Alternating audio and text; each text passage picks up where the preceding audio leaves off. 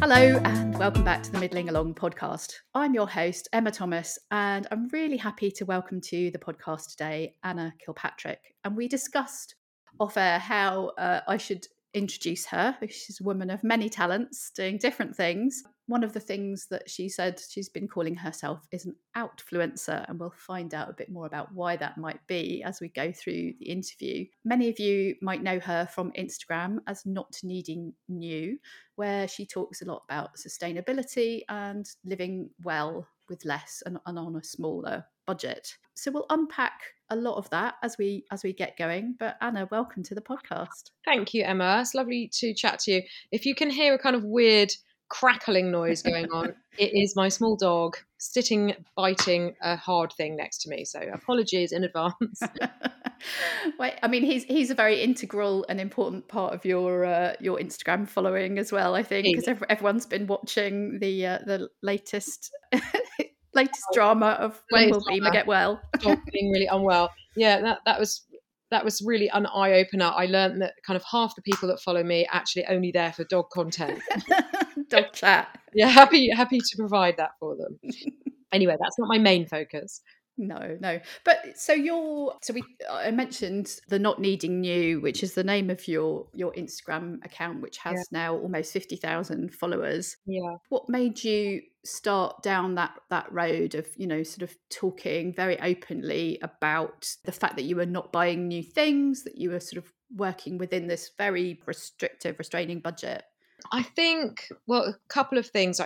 As we've talked about before, I'm from a really huge family. So I've got 14 brothers and sisters. So I feel like I've grown up without much of a deep sense of privacy. And that sounds as though I'm kind of moaning about that. I'm not at all. In fact, it was and it still is an amazing thing in life to have all these people to share your experiences with, these people who have had the same experiences as you. It's amazing. And I love my big family. But hand in hand with that comes a lack of privacy. And I'm used to sharing. I'm used to having lots of support around me in those siblings.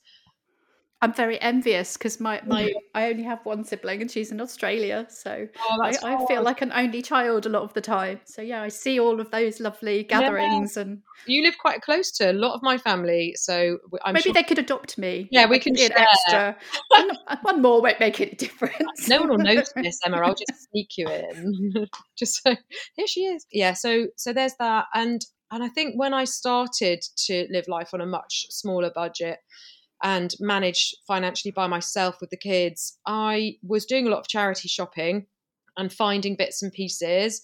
And people would often say to me, what a lovely outfit, or what a lovely dress, or that's an amazing buggy even, or, things like this. And I would say, oh, I got it at the tip, or I found it at the Red Cross shop. And somebody said to me at some point, you should put all these things on Instagram. And I genuinely didn't even know what Instagram was. I put Instagram on my phone in about 2013. And it was quite new then. It looked really different. And I just thought it was a photo editing app. I didn't even know it was social media. How weird is that? But then in 2019, I had worked out, it's 6 years of it on my phone, I had worked out what it was. And then I did start this platform of Not Needing New. It was tiny. Obviously, they're all tiny at the beginning. At the beginning, you've only got one follower, haven't you, or none? And I just thought that it was a nice thing to share. It basically started just with clothing, really, just to share outfits from charity shops, to show that you don't need to have money to dress quite well if you can do some good searching around in charity shops. And I think that resonates in two complementary ways. There's people who are doing it from a sustainability point of view, because there is so much clothing out there. We really don't need to keep spewing more and more of the fast fashion out into the world, but also from the sort of the finance angle. And I've started shopping pre-loved charity stuff a lot more. But I think it's there is still some kind of stigma attached to it. I think there isn't. So it's people like you are doing an amazing job in kind of just pushing all of that away. I hope so, and I think that my thinking about it over the last few years, I've kind of worked out in my mind what I think possibly has happened with particularly my generation of men and women who are, so I'm 50, and I would say for people in their late 40s and 50s, the younger generation are much better at accepting charity shop clothing. I really feel like my kids and their mates and my nieces and nephews, for them it just doesn't matter. It's absolutely fine. It's a standard normal thing to do, and that's great that the message has come to young people in such a strong way. But I think that there's still some sense of hangover with my generation because we were the kids who grew up in the 80s, and that was such a time of consuming. It was such a time of obvious showing your wealth and what you had. And if I traced that back in my mind, I kind of came to the conclusion that my parents, so our parents, were the wartime babies. And they grew up with people who'd gone through having to live with much less and make do and mend and rationing, and people wanted to move away from that as much as possible and reject it. It was difficult, it was traumatic. Hundreds, people died, people didn't come back, people had to take up these jobs, and it was a time of trauma, obviously wartime trauma, even at home, even back here at home. If you weren't deployed overseas in action, it must have been a terrifying time. And I think that financially, the impact of consequences on normal families and rationing, as we've talked about, and having a lot less, people wanted to accelerate away from that, and they did.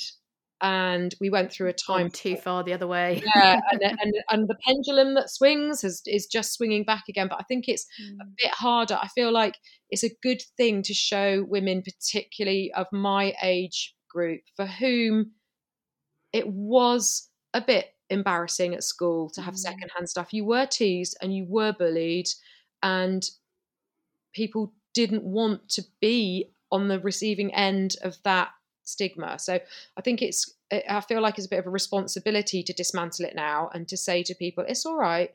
You're not lesser for buying your coat from a charity shop. It doesn't mean that you're a gross person. There's nothing dirty or bad about wearing somebody else's clothes.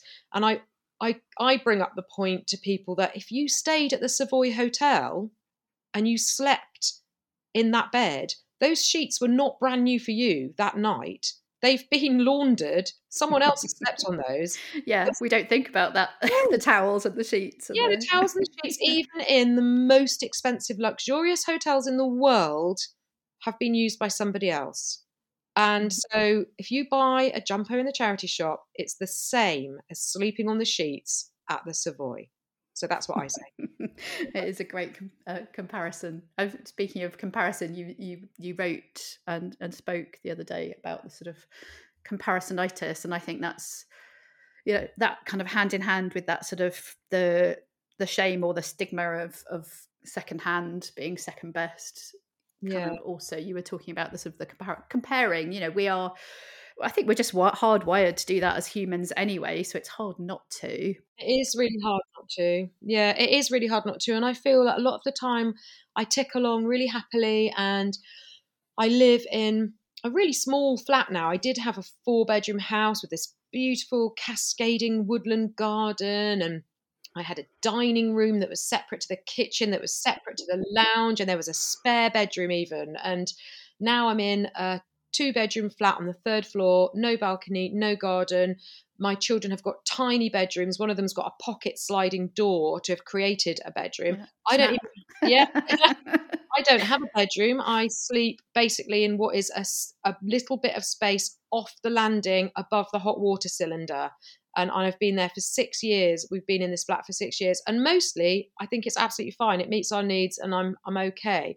And occasionally, I will go somewhere to a friend's house, and I will feel a real stab of, oh my goodness, I'm a failure. I haven't managed to have these things that other people I started off on a level playing field with, these things that other people have managed. How have I failed? What, and I feel like a bad mother. I feel that I haven't given my children enough, that they've been able to do, I don't know, flute lessons, or go to this club or this activity, or have learnt to ski, or any of those things. Yeah. We just have never been able to manage it. And so, yeah, the comparison is an unwanted visitor that sits on your shoulder and kind of whispers to you that you have failed. But of course, you haven't. You've got to acknowledge that feeling. You've got to see it for what it is and just say, oh, there you are again, comparison. You're trying to freak me out. Okay. I've seen that you're You can there. leave now. Yeah, you can go now. And I think that one of the gifts that comes with getting older, and thank goodness there are gifts, because there are certainly a few punishments, as my hips are telling me. One of the gifts, I think, is perspective. And actually, I've been trying to tell myself, and this I think is really true, if you were drowning, if you were at sea and you were shipwrecked and you were drowning, and a lifeboat came and picked you up and picked the other people up as well and placed you all on board, and you were safe, you'd been rescued, you wouldn't be looking across to the other people on the other side of the boat and thinking, they're in a better spot than me, they're sitting along the nice edge. You wouldn't be thinking that. You're all the same. You're all saved. You've all been rescued. And I think that I need to think about my life like that. I've got a house. I'm safe. Thank goodness, by some crazy twist of fate, I was given a life that gave me this position in this country with all this privilege around me. I might have a smaller flat than my friend in her big house, but we're both on the raft. We're both safe. And in this world currently, with what is going on, that is, you just have to get perspective and not try and see yourself as having bad luck. My goodness. You're in the 1% of the most I have privileged. the most amazing luck. And there is total parity with any of my friends who have huge houses. They're lucky, and I am also lucky. And I think that's really important that we keep that in mind.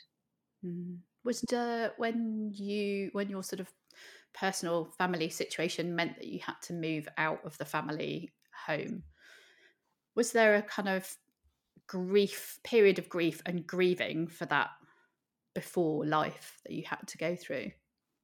I don't know. I think that what happened was just so traumatic, and so I think what happened was so traumatic, and things move so quickly. And when you are in the middle of an absolute shitstorm in life, you don't think. There's no time to reflect. You just keep on going. You keep on surviving, don't you?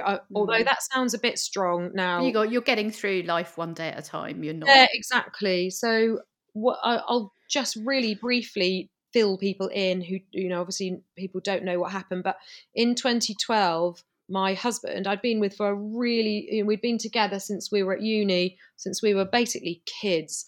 And he was a PE teacher and was 38, and he had a massive stroke and in our home, and collapsed on the bathroom floor one morning.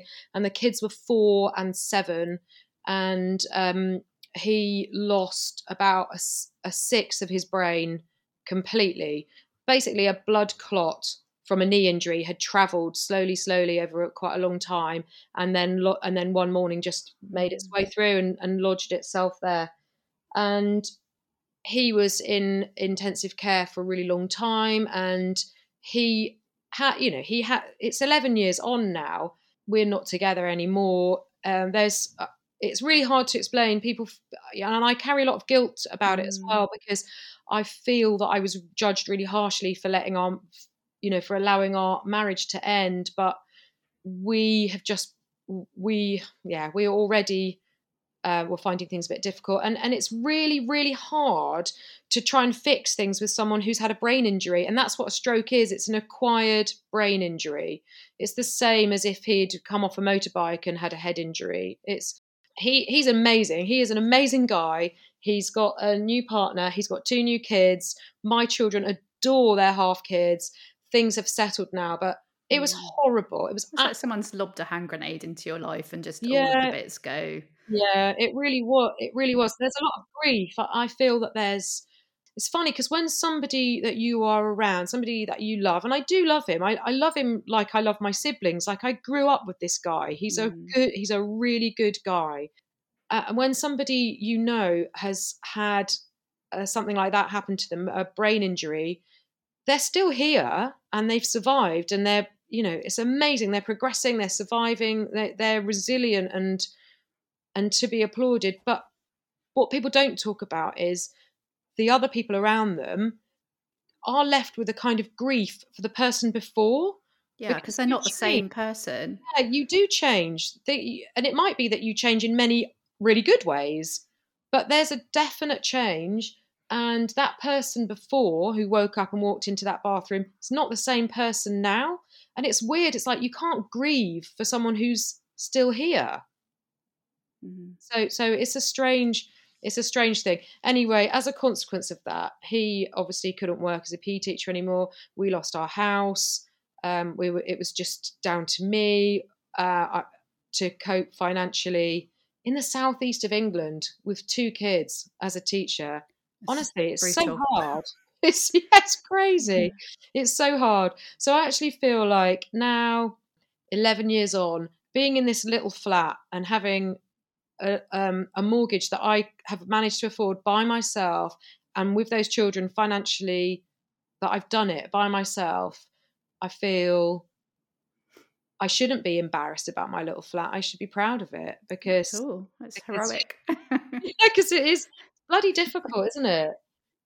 Yeah. Well, that's 11 years of getting from presumably one situation where you think, how am I going to make it to the end of this month, or Yeah, kind of an unexpected bill turns up, or exactly. like you And say, there was one section in the middle, I think maybe 2014 or 13, the school that I worked at this boarding school, and the head threw me a bit of a lifeline and said, why don't you become a house mistress? We need a house mistress for one of the senior school girls' boarding houses. So I did that, and we moved in. The kids and I, we moved house, I think, 6 times in 6 years at the beginning. That was absolutely crazy. And I still feel really bad because occasionally I'll find a box like in the back of the garage here at the flats that says Isaac on it, and I'll open it up and there'll be a load of little toys that I just completely missed in his life. They got packed away when he was 7, oh, and they never came back out because life was just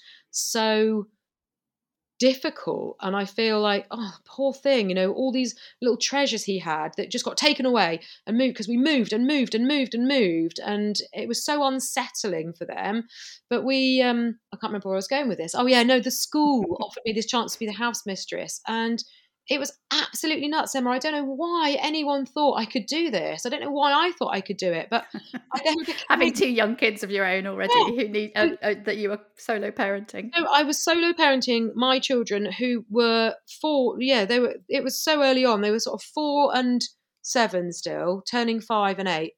I was in a boarding house. I had 63 teenage girls to look after. Some of them were day, some of them were flexi and they'd stay during the week.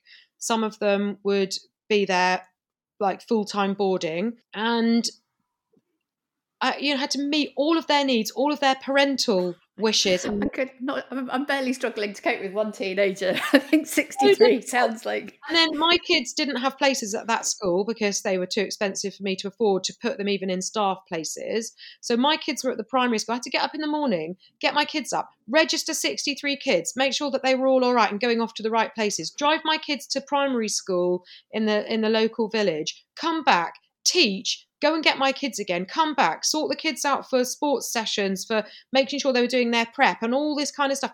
Got to bed about 11 o'clock at night, and I used to just get in my bed by myself in the house mistress house, and I got a 3-bedroom house along with the job, and my council tax paid and all my bills paid, and pretty much could feed my kids in the refectory of the school, in the school canteen. But I used to go to bed at 11 o'clock at night, set the alarm so that no intruders broke into the teenagers' buildings, and used to just cry and thought, how can I do this? I had to have meetings with parents about their teenagers. And let's face it, they were fairly privileged teenagers at this school, Mm, this expensive school, and I had to be the first line of contact between the parents and anything else that was happening. I remember being in one meeting and seeing my child's little hand come through the door to ask me about something, and I had to push them out, push their hand back and close the door, because the paying kids obviously come first. My job was the house mistress, not being the parent to my kids.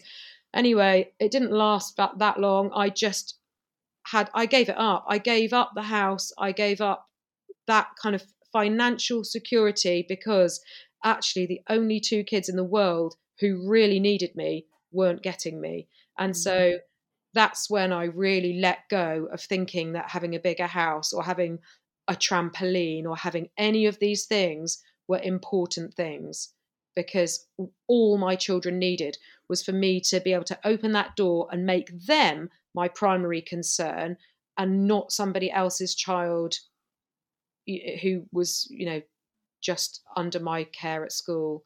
I couldn't do it. Now I look yeah. back and I think, my God, how did I even do that?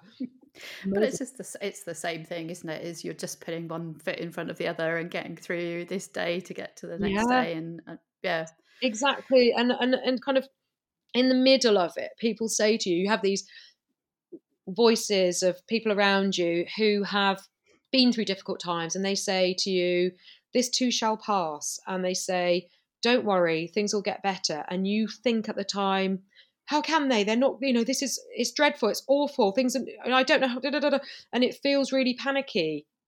But actually, they were right, those wise counsels. This too Well, now shall you're that person for come. lots of other people, aren't Yeah, you? Who are, because the cost of living crisis and various other things kind of going on in the world.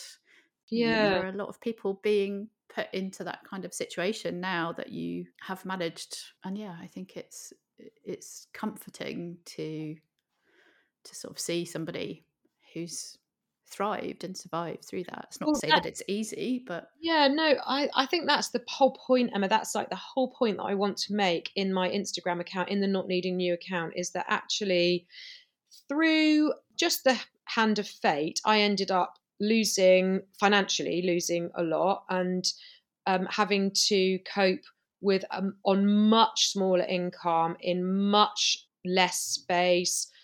And I would say, actually, now that I've done it for 11 years, I can really say I don't think my life was better before having a big wood burning stove and this massive house. And I wasn't happier. And I really think that I talk about a lot about the joy of enough. And actually, when you find what is enough in life, that is the absolute sweet spot. That is perfection.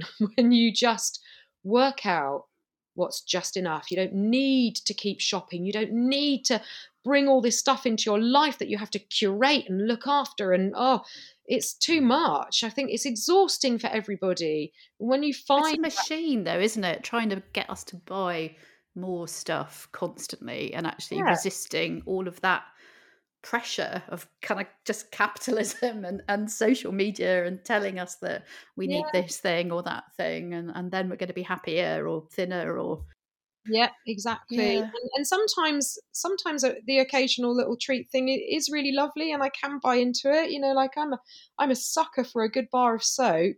Like there, there are some things that I do still get pleasure out of buying. I'm not saying that I'm a hermit in a cave living on seagull eggs. I do still like live in the normal world and go shopping, and I still like having a look at the oldie middle aisle, things like that. But I'm so envious that you've got Aldi makeup where you are. We don't get any. yeah, Oh, well, it's occasionally I have to say it's very hit and miss, but yeah, we do occasionally get it. But yes, there is definitely, for me, I found that kind of working out what is enough has been a really, really good way to feel happy. do you ever get sort of slightly trolled on social media, like, oh, you can't possibly be that happy, you must be miserable about something? No, do you know what? I found the whole sort of secondhand community on Instagram is so supportive and so delightful. People talk about social media being toxic, and I think, yes, it really can be, for sure. But I think that the kind of the little pool that I am in, and the mostly women, I think it's not. I think I have like 96% women make up the demographic of my following, and they're mostly a similar age to me.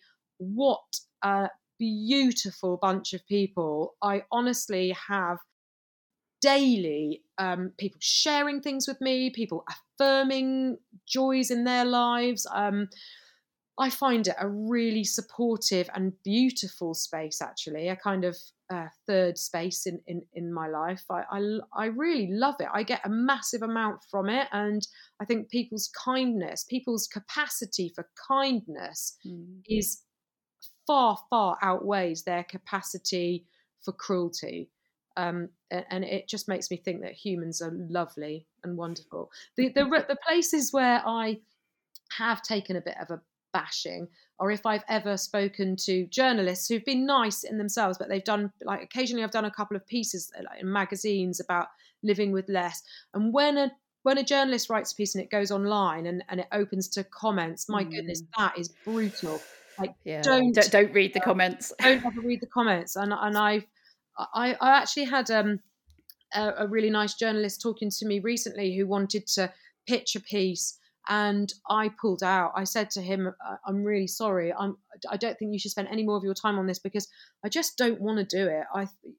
It feels, you know that you open yourself up to people. I did a piece once, and it was in a Mirror online or something, and I didn't get paid for it, but I thought it would help my not needing new account. And the only reason I need that to grow is not because I'm totally narcissistic. It's because I've got a literary agent now who found me through Instagram, who's at Curtis Brown, and I've got this book proposal in for this book that's called The Joy of Enough, all about living with less.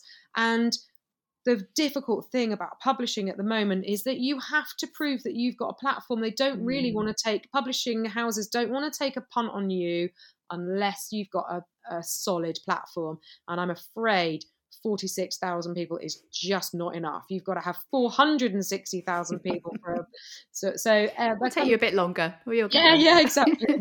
20 years. Oh. So the growth thing is kind of good for the possibility of that happening perhaps one day. But the comments on this piece in the Mirror were so awful. It was really brutal. It was like, she's a tramp. Who the hell does she think she is? She looks like a jippo. Like, I'm sorry, what a horrendous word to be using anyway. It's just so yeah, that social media is toxic in that way. But I guess you've got to try and think to yourself, would I go and ask John, who's commenting on the Mirror piece, would I care about his opinion? Would I go to him for advice? No. So I don't have to take his feedback. Don't even have to look at his comments, actually. I do wonder what is going on in these people's lives, though, that they have so much vitriol that just needs to come out via the keyboard. I mean, you just feel a bit of, in fact, if you can turn it to pity, it's probably the best thing to do with that feeling. But Instagram's also led to a really interesting kind of recent development, which is you've been finding some of your brilliant charity finds and selling them in conjunction with Valerie, Damson Pre-Loved. And that was really nice, because what happened there was I left teaching after 23 years. At the end of 2019, I left teaching. I finally decided that it just became so stressful. I think that the job that I was doing really wasn't the same job that I trained for back in 92 to 96 when I trained. When I went to uni. It was so difficult. You became, I think teaching now is so holistic. You have to be responsible for every aspect of that child's life, and you are held to task for that.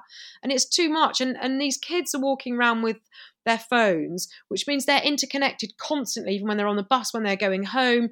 Bullying and difficult scenarios with the teenagers, that there's no escape for the kids, and it does have repercussions for the leaders at school, and school have to pick up all this stuff and deal with it, and people are then writing about them on parent forums, and it's so hard to get it right as a teacher. You are just sort of I feel like you're under attack from every dimension, the greatest of which is the constant bringing in of new initiatives, so that you lose your break time, your lunch time, like every moment of the day. You've got to have an intervention group to bring up the boys in year 8 who are, just, oh my God, it's just exhausting.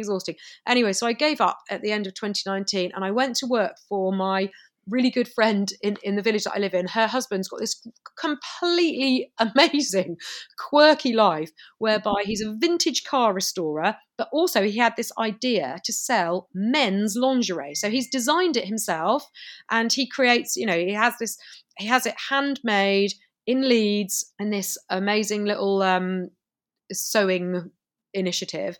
And so I came on board to help him launch that and to market it, and it's quite the job, let me tell you, editing pictures of men's bottoms. It's an interesting niche. It's a career swerve from marking English pieces, but it's been fun. And so I've been working for him, but he recently, it's been hard for him holding these two small businesses together. Has been really, really difficult over lockdowns and what's happened, and Brexit has have a massive impact as well on on the car world and the underwear world, things getting goods imported in and out, and it's been so hard. So I ended up losing 50% of my job, which means that I am down to a secure £15,000 a year to live off for me and my teenagers and my dog, which, if you live in the southeast of England, you will know is pretty blooming difficult.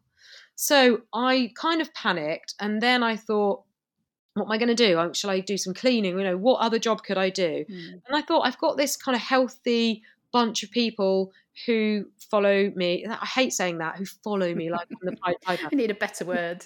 Yeah, my community, yeah, a community. Who I'm in a community with, I would say. Yeah, so in this community, and I thought, I love going to charity shops and finding things. I love that, but I've got enough myself. I don't need any more. So perhaps I could go and find beautiful stuff and flip it and resell. And you do find the best stuff. I don't know how you do it. I'm rubbish. I mean, I'm wearing, you can't, no one can see, but I am wearing one of my charity shop jumpers. It looks lovely. It looks like a Sarah Nordic. It is. It's really nice. An H&M one, but it's really nice.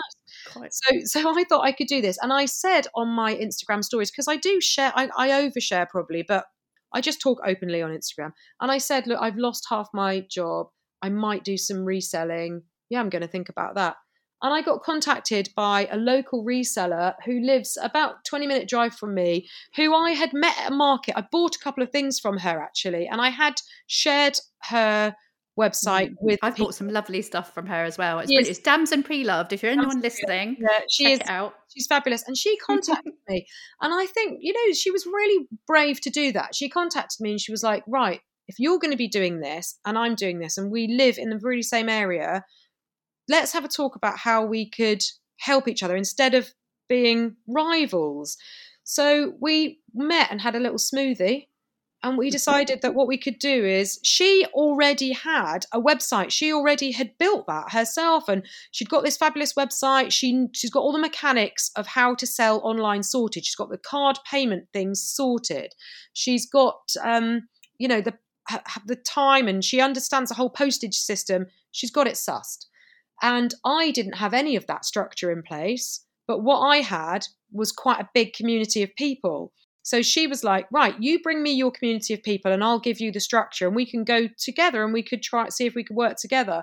So we have done, and I've got a little section on her website, and then we work together and we do these lives together, and it's so nice.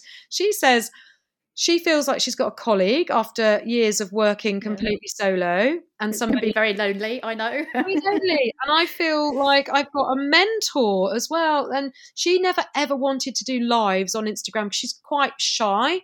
She's much happier running a stall in real life and talking to people face to face. And I don't mind doing lives at all. I'm actually happier telling the entire world like what I've had for breakfast than I am going to a party and talking to 6 people. I find that harder.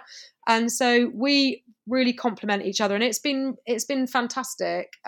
Yeah, we're not millionaires. It just makes a few quid, but it's really nice. I really enjoy it, and hopefully it'll grow. Who knows? Fantastic. Well, that seems like a good place to end. How can people find you online if they're not already following you?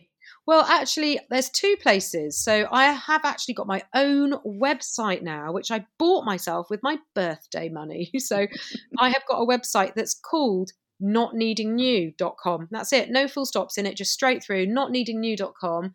And from there, there's a link to my Insta, which is not.needing.new.